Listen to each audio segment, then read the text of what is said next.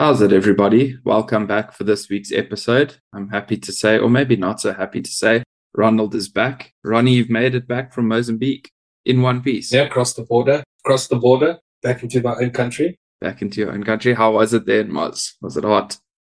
It was hot, but yeah, beach was good. Water was cool.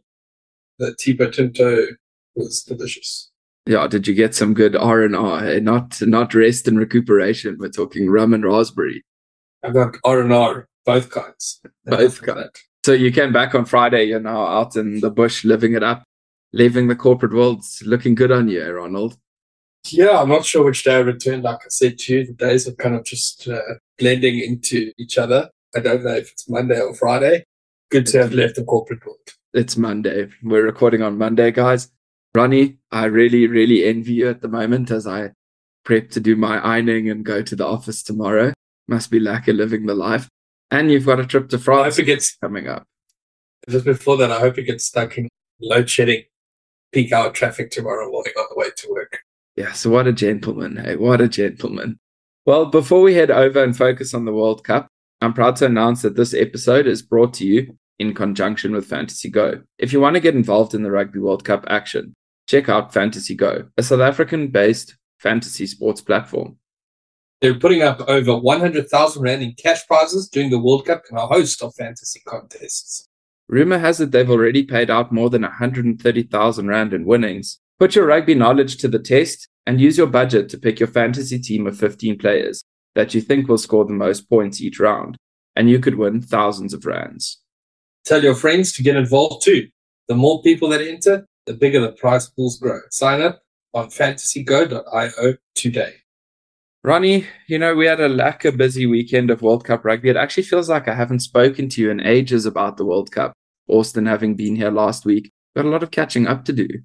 Yeah, Austin did a sterling job, though. I must, having listened to it, I thought he's quite the natural. And I think he almost, my job's a little bit risky, though, right? Yeah, I don't think any of the listeners missed your boring tone, except for Juan, who reached out to you for some help with his fantasy picks, because what do you do when you can't pick the home side? It's a World Cup. No one's at home. Yeah, that's definitely true. But yeah, we're seeing that in a lot of the results. Things we'd expect to happen aren't happening. And yeah, it's a lot of upsets so far. Yeah, a lot of upsets, and we're going to get into that. But first, Ronnie, did you also notice the choirs returned this weekend? Yeah, but from my understanding with the choirs, though, they said the option, they would re-record all the anthems using the choirs and then give each team the option of either using the choir or going back to the live version. This is my understanding of it. And I think it's very difficult for these sportsmen to say no to the children. So I see the second person telling me that now, that it's a choice that the teams can make. But please, Consia, just do something, because this choir singing our anthem and not being on time, and then, like Austin said, throwing in little remixes mid-verse, it's not working for me, man. I'm not loving it. Yeah, the tempo is definitely off. And you see it. It's strange, though, with the tempo, even though that, during the anthems, it's completely off and out of sync, they all seem to end on the same note and at the same time. So whatever the ending, super sport. No, but it does. So I don't know why that happens, but yeah, look, see, I can't say that to the children. If the children want to sing, children got to sing. So there's no way he's going to complain about it. But you say this, yet France have turned down the anthems, and it was their bloody idea. Have they turned down the anthem? Well, bloody cheeky bastards not letting the children sing. Well, Ronnie, talking about singing, let's go over to an anthem that was full of emotion. Italy getting a 38-17 win over Uruguay. Those Italian players came out fired up for this fixture. Yeah, look, I definitely feel sorry for both Uruguay and Namibia. It's a very difficult pool, and it's tough enough facing the Italians, and then you still got the other two that are in there. But yeah, Italians, well done to them. Let's hope that they can pull some magic against, France or somebody. Yeah, so Italy, we spoke about it as not this weak team that we used to know. They've really got some talent in that side, and they did better against Uruguay than France did only a week earlier. I definitely think, though, Uruguay's been the surprise package of the World Cup for me. I think they've in a very difficult pool, and they've put on some good performances so far. I've been very, very impressed. Yeah, they seem to be the whipping boys of the tournament for many years. And until they won their first World Cup game, the tournament or two back. And ever since then, they've just been on an upward trajectory. It's fantastic to see. Hopefully we can see more and more professional athletes coming out of Uruguay. We don't want amateurs. We do want our sport to grow. So, yeah, fantastic. And it's very good to see. Yeah, and Italy really making the most of their opportunities there, as they're now either All Blacks. If they have any hope of making it out of the pool, they needed to gather as many points in the other fixtures as possible. Another Pool A clash, though, Ronnie, which was a mad one, was France's 96-0 win over Namibia. Now, I'm curious to hear your thoughts on these teams getting these big scores racked up against them, Ronald. Yeah, it's very difficult because I'm sure we're going to get to it. Henry Arundell scoring 5 tries in his game, England versus Chile. A lot of records get broken, but, it's the luck of the draw. Which minnow nation do you have in your pool, and which minnow nation is going to be on the receiving end of some broken records? Yeah, look, but it has to be. What else can we do? We can't just make the World Cup with 2 or 3 teams in each pool. It's got to be expanded, and these teams, Namibia, Chile, they're going to have to bite the bullet, and it's good. It's good for the growth of the game for them to have game time, even if it isn't a 96-0 loss. When you see a 96-0, it makes you ask the questions, where's Canada? Where's the USA? Surely there's some teams that can do better than a 96-0. But the inverse of this is then you look at France. Now, they put out a full-strength side pretty much for this fixture. A move I'm pretty sure Galtier is not too happy about now. Dupont suffering a fractured cheekbone. Yeah, that was a bit of a strange one for me too. I didn't quite understand why they put such a strong team on the field. It's just run the risk of injury. That's exactly what happened. Yeah, Johan Deysel making contact with Dupont. So rumor has it that Dupont's having sort of a specialized plastic plate made for his face that he might be able to then play in the quarterfinals against the Springboks. I don't know. Yeah, rumor has it that Johan Deysel's been given a new Land Rover as well. And knighted. He'll be knighted in the autumn, in the winter. No shame. It's never nice to see a player get an injury. He has had surgery and a plate inserted as well. Horrible injury. They've already lost Intermac. To lose Dupont is massive for France. Fortunately, the one group... But go back to that now. Are you saying that they're talking about putting a mask on him and having him play? Yeah, I'm getting Hannibal Lecter vibes. That's what I'm imagining. Yeah, or like a hockey mask. Yeah, but they can't. Obviously, they can't wear that. That's hard, and you're going to hurt somebody, right? It'll be interesting to see what they do come up with. From what I read about it, it can't be more than 5 millimeters thick. So it'll be interesting to see what comes out of that. A 96-0 game, Ronnie, is there really anything we can take out of this to say, this is what France did or this is what Namibia didn't do? It's one-sided traffic, a team running, basically shadow rugby. Yeah, and that's about it. Shadow rugby, it's drills, it's perfecting, it's getting your lineups and your set pieces nice and efficient, running smoothly. But that's about it. You can't really gauge where each team is at. Yeah, absolutely. Then we go over to a fixture which was quite interesting this weekend because both teams coming to play their second fixture. Los Pumas had a horrendous start to the World Cup in their opening loss to England. They then had a week off to regather, and it came down to a 19-10 victory for Los Pumas over Samoa. What do you make of that game, Ronald? Yeah, so I watched this one quite intently. My dad was supporting Argentina. He's a big fan of the rugby championship teams, and I was supporting Samoa because, Fiji, we've got a big fan base in the Pacific Islands. I thought, we've got Did you tell Big Gus? Yeah, no, I didn't. I kept that secret. I don't want all this thing getting upset with me. But anyway, it's fantastic to see Samoa push it that close, right? Yeah, it was a very, very good game.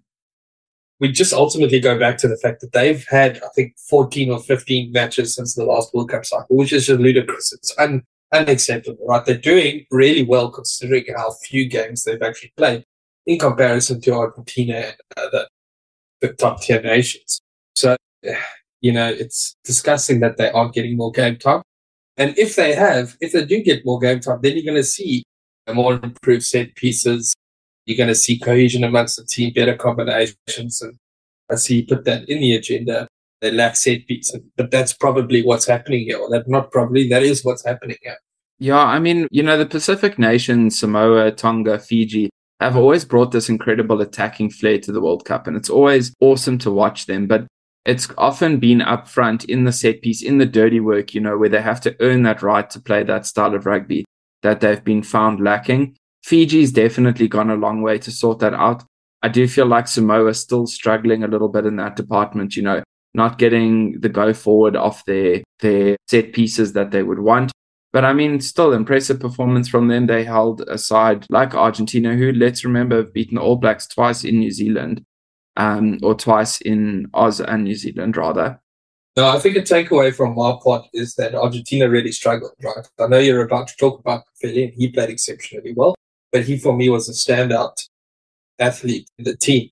Argentina really struggled. Samoa did really well, but I think the biggest takeaway is that Argentina just weren't able to perform as would expect them to. It's not the first game in this tournament that they've done so. That's a bit worrying for them. Yeah, it's also interesting because a lot of the build-up to the World Cup, we kept saying, we don't know what we have in Argentina. They've done a lot of rotation. Maybe that's now what's causing them problem. Their combinations haven't gelled. They're looking a bit stop-start.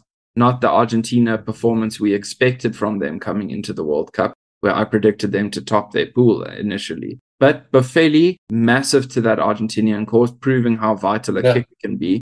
He scored all 19 points in that fixture, which was including a try. Yeah, he's a unit. He's a big winger, right? So I like to compare him a bit with Duan van der Merwe, if Duan van der Merwe could kick, because he's a big unit, tall, stocky athlete. I'd hate to be in front of him when he's running at full tilt down towards me. Yeah, no, me too. That's for sure. But yeah, hopefully Argentina can build a bit more momentum. That pool is still up for grabs as it goes. Then, Ronnie, another surprise package from this World Cup. We've got Georgia getting an 18-18 draw with Portugal. I've really been impressed by Portugal in this tournament. Yeah, absolutely. No, look, they've come in, they pushed Georgia close. They really haven't been the whipping boys that we expected them to be. I was torn a little bit because I do enjoy Georgia. I want to see them win, but right up until the 11th hour, right up until the 80th minute, Portugal were in it to win it, right? They were kicking for posts, and unfortunately, they missed that. Unfortunately for them, and I suppose fortunately for Georgia, because they get very close to losing. But yeah, well done to Portugal. I felt a bit sorry for the kicker that missed. Yeah, Portugal definitely deserves a shout out. Also, relative minnow nation, they were searching for their first win of a World Cup. Didn't get it, as you said, right at the death. Georgia managed to get the draw. But Ronnie, Georgia's looking very weak at this World Cup. And, there's been all these big calls for their inclusion in the Six Nations, and they got wins over Italy and Wales in the last 2 years.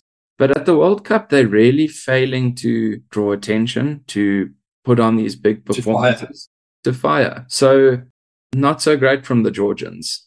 Look, I think the argument is Georgia versus Italy, right? That's the argument. Traditionally and over the years, Italy have really struggled. They've lost all the games. They've been the wooden spoon year in, year out. And why can't Georgia, are they not perhaps better than Italy and deserve a spot in the Six Nations? That's the question. It's not whether Georgia can perform at a rate that Ireland and Scotland are performing, It's whether they worse, in inverted commas, worse or better than Italy.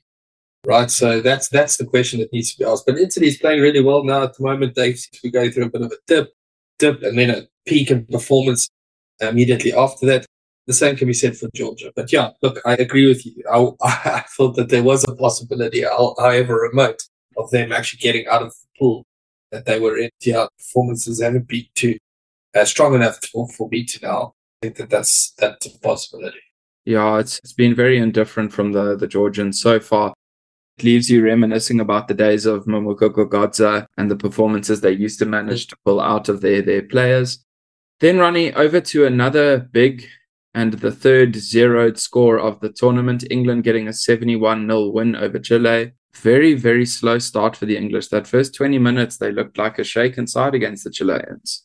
Yeah, so 5 tries for Henry Arundell. So he was dominant on that win. But that's exactly what's going to happen when you've got 3 fly halves in your backline. They're going to be more than happy to pass and swing the ball wide. So I think Henry can be very lucky that he had 3 fly halves. So whichever way it went, those fly halves were always going to swing it wide. Yeah, I mean, 5 tries for him. It was 11 tries in total, but 5 tries for him sets him up nicely to challenge the 8-try record now. Just needs another 3.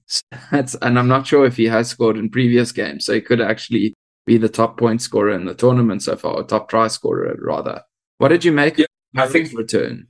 I don't like him, Farrell. Really? I don't like him very much. And I was really hoping that he would trip and fall on his face or something like that. But you know what? Look, it's good for him. We hear more often than not that his surrounding teammates often talk about how valuable he is and how good he is as a team player. Yeah, good for him. It's just more a bias that doesn't want to see him there. But John, look, if he's back, it was interesting that they opted to play him at 10. I think George Ford deserves to continue playing at 10 because he's done really well, and that's what we want to see. But yeah, look, it was a backline, the makeup of which we won't see very often. No, absolutely. Talking of that backline, what did you think of Marcus Smith's performance at fullback, his first selection out at 15? He did play a bit there last weekend, but actually getting a start at the back. You would see the difficulty with this is now you're not really tested when you play a team, actually, or someone like that, a team. So you can say whatever it is that you like, he played exceptionally well, or he had a poor performance, but it is very difficult to say how a player would really react, against other top tier nations. But yeah, look, it was good to see good running rugby. As I said, with 3 fly halves, it's going to be a lot of passing, a lot of running. So I suppose that's exactly what happened. Yeah, it's like you say, it's very hard to rate where they are, but interesting to see him get that opportunity. Looks like they're heading away from the 10-12 where Owen's at 12 axis, which is probably better for the side as a whole.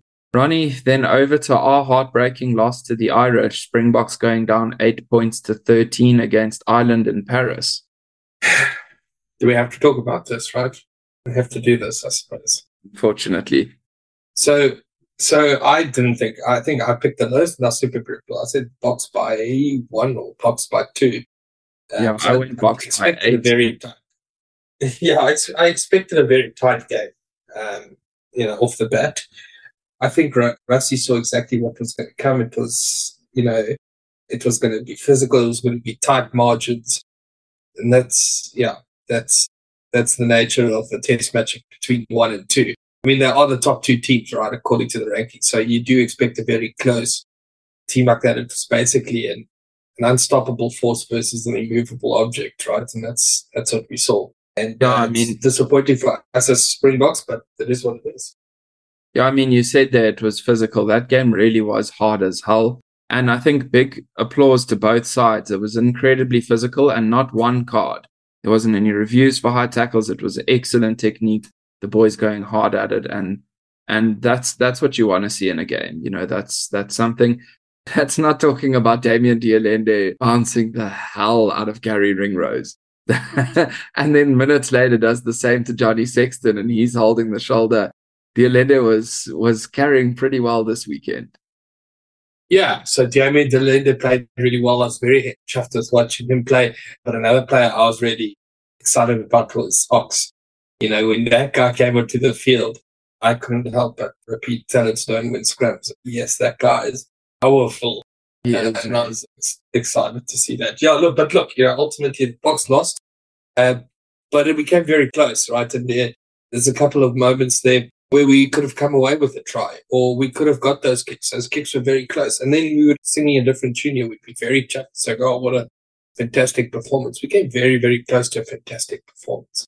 The margins are just very small when the top team is playing the second team. So you're saying now Ox's physicality, Ox came on and he was scrumming so well. a lot was made of the 7-1 split and how it was going to give us this massive advantage. And I think everyone pretty much expected 5 or 6 forwards to come on at once. But we didn't. For the first time, actually, we piecemealed the replacements on. And I really don't feel like we got the advantage from the 7-1 split that we were expecting to. I didn't feel the lift in intensity. Nothing was lost, but I don't believe it stepped the game up or stepped the pressure up on Ireland. What did you think of that, Ronnie? Yeah, you're right. I think we're just used to seeing our forwards, or at least our front rows and lock pairings coming on at the same time. So you do notice an immediate and noticeable change intensity, right? So because we did exactly that, it wasn't as noticeable. I think we maintained the intensity a lot more. It was a lot more gradual when we introduced the bench players. So it's very difficult to say whether they actually had a major impact or not, which is what we've been used to for many games. But yeah, look, I think it was a reaction to how the game was unfolding. You don't necessarily want to bring all 7 on at the same time, or bring your front row on at the same time, and then suddenly there's a collapse in momentum. It was so tight. It was so close. It was such a game of attrition that you really had to be very careful about the changes you were making to your team. Yeah, it was interesting for me to see the tactic that was deployed there. I definitely would have made or stuck with bringing on 4 or 5 at once, like we've generally done in other games. But now, another interesting thing for me is I think Ireland were clearly targeting Deon Fourie coming on at hooker. I did mention in the week Dan Sheehan, actually their top hooker, he was on the bench. And Ireland made to pay a little bit for that, losing 6 lineouts in the game. Their set piece, they looked very, very shaky. And it gave me a bit of a false sense of confidence in the early portion of the game, at least. Yeah, that's definitely a worry for me. I think there were so many opportunities to capitalize. And, our conversion rate is definitely low. Those lineouts went over the top. They went skew, and why we didn't capitalize on that more is a little bit of a concern. I think so many parts of our game, it was a tick, it was a step in the right direction, and, we did fantastically. But when it comes to scoring points or converting opportunities into points, we seem to be lacking, Like you said, was it 6 lineouts? Set pieces for Ireland for the first quarter, the first third of the game is shocking. Why we didn't come away with points in that time, yeah, concerning. It's definitely concerning. And something else of concern to me that I want to just chat about a little bit is I think the Boks were hurt in 2 crucial ways by not selecting specialists this past weekend. The first is the glaringly obvious one, which we'll have a bit of an in-depth chat on later, is the lack of a specialist goal kicker. That was 11 points left out on the field. But then also the lack of a specialist hooker. When Deon came on, we had a 5-meter line out. We gave a skew throw. We lost that pressure. Malcolm Marx coming on, you might want to think that would have gone a little bit differently. So, are we lacking these specialists, Ronnie? Yes, we are lacking specialists. We have a team full of generalists. But I'm not going to say that that's necessarily a bad thing, right? If this actually worked out, if we came away with the win, we'd all be saying, oh, well, fantastic. Russie's master strategist and he did so well. We don't need specialists, right? But, we lost by 5 points and now we say, okay, no, we need specialists. We need specialist hookers. Yes, there's horses for courses. Look, the team will now go and identify that as a problem. That yes, we got found wanting with, utility forwards, utility players coming onto the field and being unable to execute the core functions that a rugby team need to perform in a match. So that'll be a focus area. And I think if you look at the next couple of weeks for the Springboks, we've got Tonga coming up. And then we have almost a 2-week break before the quarters, if we're lucky enough, let's just say, to get that far. We've got a lot of time to really take those generalists, to take those utility forwards and to hone their skills to make sure that we don't get found wanting again. So we're lucky in that sense. But yeah, I think it was very close to us having the conversation of, yes, Rassie's fantastic and we don't need specialists, to what we're having now, which is we need specialists. Yeah, it's definitely a tight rope to walk there, because you lose on some, you gain on some, and you're never really going to know until you actually test it out. But like you say, they've got some time. They can work on this. They can upskill the players and get them ready. Ronnie, let's quickly hop over then to Scotland v Tonga. That was a 45-17 win for the Scots. They're still in it in Pool B as well, hey? And if they upset Ireland, we could be in a position not to qualify for the quarterfinals. So we need to keep our eyes firmly affixed on the Scots at the moment. Yeah, so Scotland and Ireland and South Africa, they all stand a chance of not making it out of the pool or making it through the pool. We've got to make sure that from a South Africa perspective, we get 5 points from Tonga. And then we've got to really hope that Scotland, doesn't, that Ireland doesn't get at least 1 point out of the game against Scotland. Things can get a bit hairy there. But we'll look at the permutations. Well, actually, we need Ireland to score to Scotland. Yeah, if we get that, then things will go a little bit smoothly. But look, anything can happen. We've seen in the Six Nations that Scotland can put good performances on. I think Ireland is on a roll, and I think anybody in front of them should be a little bit concerned. But you're right. Scotland, 5 points out of the game with Tonga. Yeah, that's kept them in the game, and they performed. Oh, 2-1 for Namadva. What a beast. Yeah, all the South African Scots are playing pretty well for them over there. But yeah, we cannot afford to take our eyes off the Scots at the moment. And like you say, we have to secure a bonus point when we face Tonga next weekend. Ronnie, the game I felt split the Super Brew pool quite widely was Wales versus the Wallabies. Two teams, very difficult to call. Wales coming out 40-6 victors over the Wallabies. I'm going to be honest, the only reason I went for Wales in my pick was because I thought Gatland's a more familiar coach to them than Eddie is to the Wallabies, and marginally more experience in their group. And then lo and behold, Dan Bigger goes off injured early. Yeah. Well, I also backed Wales, but I didn't back them by a lot. I didn't think it would be the blowout that it was. And yeah, Wales strung together a very impressive performance, which, people should take note. If you're going to face them in the quarters, or if you're going to face them in the semis, perhaps even, you should take note of this performance against the Wallabies. That said, I actually did want, even I backed the Wales on Super Pro. I really wanted Australia to win because I actually do like Eddie Jones. I love to hate him. He's our enemy. Huge respect for the man. He's done fantastic over the years. So I didn't want to see them down and out like that. But yeah, they were down, and then public and the media just keep kicking the Wallabies. Look, took a big risk. Looks like he's working towards the next World Cup. We've spoken of that before. But the reality is, I want to see the Wallabies play so poorly, which they are. The thing is, you look at this now, and I'm talking about when Eddie Jones capped Marcus Smith for the first time. He says, you pick a young fly half, you've got to back him. Yes, you're going to lose games because of it, but got to back them, got to get their confidence. So we see him do that with Carter Gordon. Then this weekend, Carter Gordon is cast aside. Ben Donaldson pulled up from fullback. Kellaway is now in the 15 jersey.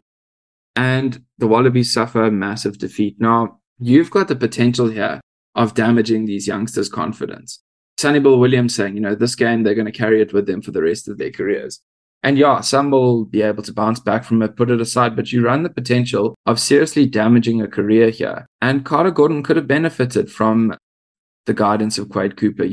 Tom Hooper, Fraser McWright could have benefited from having Michael Hooper there to say, what, boys, we've been here. This is how we go about it. Let's pick up. Let's put the pieces together. Let's get on with it. And yeah, the bold selection calls that Eddie made, they have clearly not paid off now. Wallabies all but out of the World Cup. And Wales, who were shaky leading into the tournament after a very disappointing Six Nations, have now got 3 wins in a row in their pool. Yeah, and their confidence is up. So, like I said, you better take note if you're going to face Wales anytime soon. Because they've just proven that they aren't as rubbish as, we thought that they maybe were coming into this World Cup. And you know what's scary? This is an exceedingly young Welsh side. They're also definitely targeting 2027. And to see them already performing like this in a World Cup, handling this pressure, first-time captain this past weekend, hands up Wales, well done, Gats, you deserve it. Pulled the boys together out of a bit of a dark spot. And yeah, I'm sure you'll be looking forward to an extra weekend of the Welsh anthem, hey, Ronald? Yeah, absolutely. Do you have the Super Brew log there for us, Ronnie? First, where are you on the log? I don't know what to talk about. You broke up a bit, I can't hear you. You've been gone for 2 weeks, so you owe the listeners some honesty. Where are you on Super Brew, Ronald? No, it's just sorry. There's technical difficulties. Load shedding and wind direction, air pressure, all those things. Eh? Yeah, barometric pressure is unstable. It's just unfortunate. I don't really know what to do now. So last week, I think we confirmed you were 2,917th on the log. Have you done any better from then?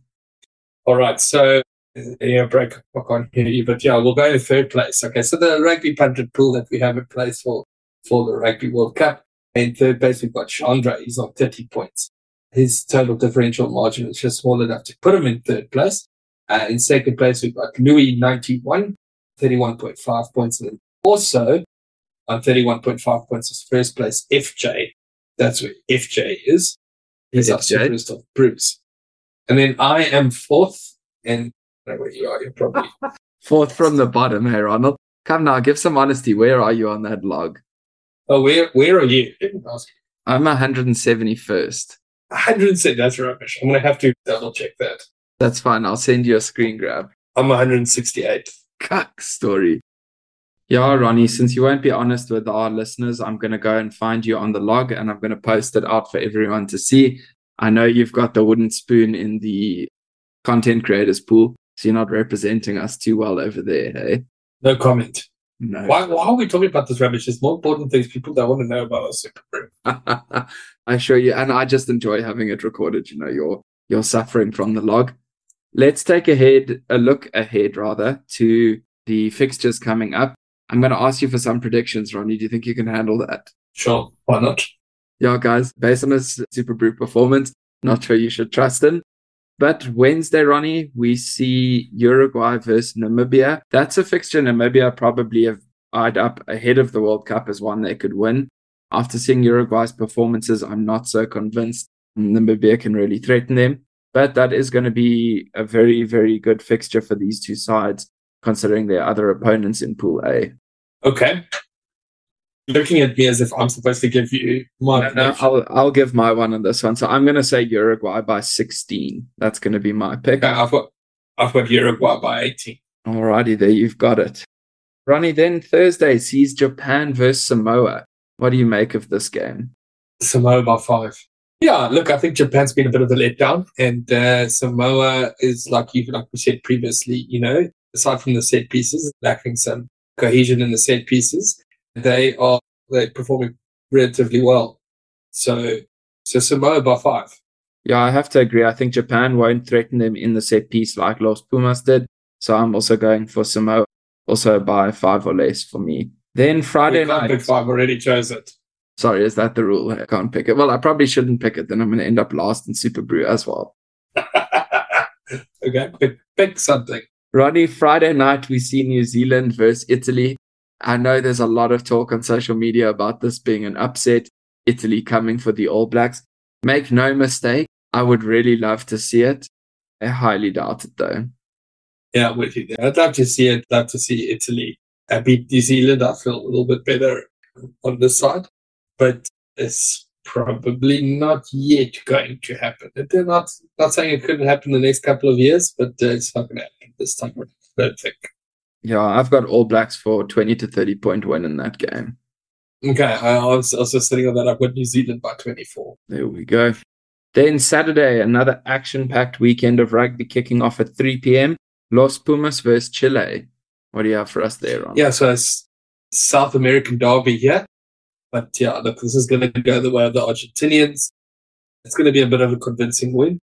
And look, Chile's proven not exactly a walkover.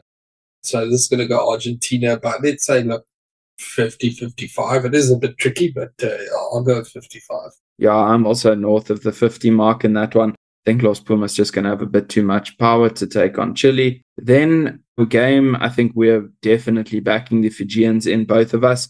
Fiji versus Georgia. Georgia's really failed to pitch up at the World Cup to put on performances that could see them exiting their pool. Fiji, on the other hand, very, very well done. They've beaten the Wallabies. They'll be looking to rack up another win, narrowly going down to Wales. I'm sure if they played that game over, they would feel they could have taken it. So I'm backing Fiji with a 15 to 20 point win in this game. Yeah, I'm with you there. Look, it's going to be Fiji's game to lose, really. I don't think that they will. I think, like you say, they are itching to replay the Wales game, and it just happens that Georgia tends to play in red too. So, they'll have some flashback from the Welsh game, and they'll target this one, I'm sure. Definitely. Then the team we said we can't take our eyes off of, Scotland facing Romania. What do you have on this one, Ronald? But they're going to get 5 points out of this. Fortunately for us Africans, they're going to get 5 points out of this game, I'm sure. It's going to be Scotland by 45 to 50 points. Yeah, I think it's definitely going to be a high-scoring game. That Scottish backline is pretty potent, and their pack will likely be able to subdue the Romanians. So also definitely going for a big Scottish win in that one, which is a worry for us in Pool B. It really, really is. Can't let them undo our 76-point difference against the Romanians. Sure. Ronnie, over to Australia versus Portugal. Is it too much to predict a Portuguese win out of this one? No, I was just thinking that before we got to what you're still talking about the previous matchup, I was thinking Portuguese win by 2, maybe. It would be bloody incredible. Like, okay, we just said we don't want to see the Aussie game going down. But let's be honest, a win for Portugal would be incredible for the game. Fantastic. Yeah, okay. So I suppose we're very much hypocrites here, right? We don't want to see Australia, but we also do want to see them. Yeah, I do want to see Portugal do really well. So, but yeah, look, Australia's going to take this one for sure. Those youngsters are going to be hurting. Eddie Jones is going to tell them to play for a bit of pride. What is this? Potentially their final game of the World Cup. And yeah, look, they're going to give it everything they've got. It's going to be a big win for Australia, maybe 50, 55, 60 points. Yeah, potentially the last game for this side for almost a year, because they'll only take on the Rugby Championship next year or the July Internationals. So the youngsters need to make a statement here, something that they can at least put in their back pocket looking ahead to the next season, because as we've said, they're all but out of the World Cup now. Then our last fixture of the pool stages, Ronnie, it's a late one, a 9 p.m. kickoff on Sunday. Springboks versus Tonga. Can we get our bonus point? I hope so. We've struggled against Tonga in the past before. So 2007 we struggled a little bit. One of the previous tournaments too. So look, I just hope we get our 5 points out of this. So I'm not going to give a score prediction. What I am going to say is we're going to get 5 points out of it, because I'm putting that out there in the universe, hoping it happens. Yeah, we definitely need the 5 points, because if Scotland dish up something against the Irish and we don't get 5 points in this game, the boys are coming back to load shedding a little too early. Don't say something like that. Ronnie, just a couple of last things to chat about for this episode now. Did you see Eddie Jones reportedly interviewed for the Japan coaching job ahead of leaving to the World Cup with the Wallabies? Yeah, I did see that. Look, I think I'd be surprised if Eddie Jones took that job. I mean, I wouldn't be surprised about him going to Japan. His mother was Japanese. He does love Japan, and he's coached there before, and he's familiar with the structures. Look, that's not a surprise, but I think it would be a bit of a surprise that he came over to Australia for only a couple of months and left. I don't think he will leave Australia of his own accord. I think if he leaves, it'll be because he was pushed out. And I don't necessarily believe that's the case. Yeah, I think you have a point there. It would be quite surprising to see that he was in negotiations with Japan. I don't think he would willingly leave the Wallabies, especially when they're eyeing up a World Cup. If he was planning to leave, he would have selected the numerous senior players, no eye on building the squad from the youngsters that he took. So he's himself dispelled the rumors. Phil Waugh coming out and saying he believes Eddie stands by Eddie. So it'll be interesting to see what develops out of that, but it would be disappointing if it were true. Ronnie, then probably the biggest debate of the whole weekend, Handré Pollard and Manie Libbok. What do we do about this? Do we start Pollard against Tonga with Manie on the bench? That has to be the only option, right? Look, first things first, I think Rassie will have said to Handré when he was called up to the team that he probably wouldn't play this past weekend against the Irish, and that he would probably get game time against Tonga. I think the plan stays the plan, and that nothing changes. But yes, I think it would be a good decision or good idea to play Pollard against Tonga. He needs to get some game time. He needs to get familiar again with the position. He hasn't played for the Springboks in a long time. But yeah, I don't think it's necessarily over for Manie. Yeah, it's an interesting one because I've seen quite a few people say, well, how do you get Handre on the field and have Marnie there? And then guys suggesting, can Handre play at 12? I thought, maybe that's an option they will look at. But then Damien Diolende had such a banging game this weekend that I don't really see them shifting up that 12 axis between Diolende and Esterhuis, and what they've got there is there. Then you've got the interesting thing of the bomb squad option. Do they go with a 6-2 split, and then you've got Reinach and Handre Pollard on the bench, but that means there's no room for Willie probably in the team anymore. It's a difficult one to see where you fit, because I think we can't talk around the issue anymore. We definitely need a kicker. There's no doubt about it. But in the same breath, we don't know if Pollard can still kick. And like Rassie said, he's got to do more than just kick. He's got to be able to run. He's got to be able to tackle, to sidestep, to hand off. We don't really know where Handre Pollard is at the moment. No, you're right. Agreed. We're stepping around the fact that we don't need a kicker. We definitely do need a kicker. It's not to say that Marnie can't kick. It just seems that he's got a bit of an issue of, kicking when he's wearing a Springbok jersey. Yeah, he's got the yips, right? So somebody needs to do something and get him over that. And yeah, you're absolutely right. That is a bit concerning. Maybe Handre Pollard doesn't know how to kick anymore either. Exactly. And now we've put out this Mayday call to play. He's played 31 minutes since April of rugby, which included a yellow card, 1 kick over, 1 kick missed. And then he last played for the Boks in August last year. So it's more than a year out of international rugby. It's going to be very interesting to see. I would be surprised if he got more than 50 minutes against Tonga. Marnie probably coming off on the bench. And then the question is, Ronnie, is that going to be enough to say, well, Pollard, you're starting the quarterfinal against France? Yeah, so it's a bit tricky, obviously, because we're trying to speculate, and we're speculating as to how the week's preparation leading up to a test match goes with the Springboks. Right, the team gets selected on a Monday. The players already know, so he needs to get through a full week of full on practice. Then the coaches can decide whether he's fit and ready to go. I don't think they'll put a player in the team that isn't up to scratch, because they've been very open and honest about that. They haven't selected players that haven't been 100% ready to go. So we've got to trust in Rassie and Jacques. We can't be those bad fans that flip flop. One week we're happy, the next week we're sad. That's for sure. Let's back them. I mean, we pay a lot of respect to the fact that the Springboks train insanely intensely. But I do believe there's no substitute for an actual game, the pressures of it, the pace of it, and all of that. I really do hope Handre is up to it. Handre can do well, because I think it has reached the point now where we can't progress further in the competition without a kicker. And it'll be interesting to see how that develops. Ronnie, the Bok 23, by the time this episode comes out, it will have already been named. For me personally, I'd like to see us shield a player like Sia through that game. I think he should get some rest. Eben as well, Frans Malherbe, Vincent Koch hasn't had a hit out yet. Pieter-Steph needs a bit of a break. So good starts maybe for Andre and Kanan in the midfield again. Mapimpi, I think he needs another opportunity to put his hand up, because Kurtley Arendse didn't quite do it for me against the Irish this weekend. Going to see some good rotation, I hope.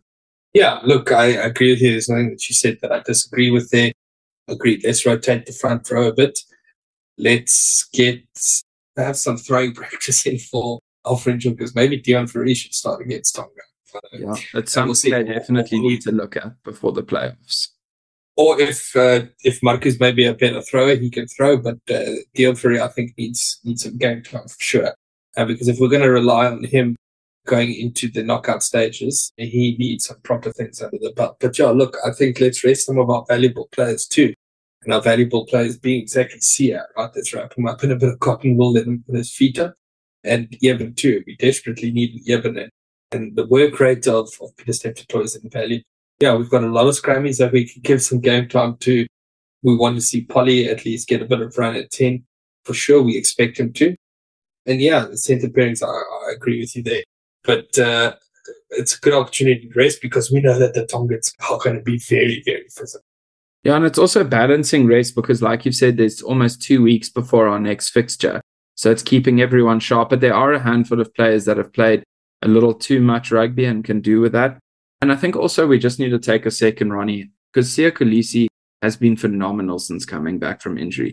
top tackler when he left the field for the Box in the 50th minute. Shout out to Sia. He's really, really performing well for us. Yeah, Ron, I think also Kwagga.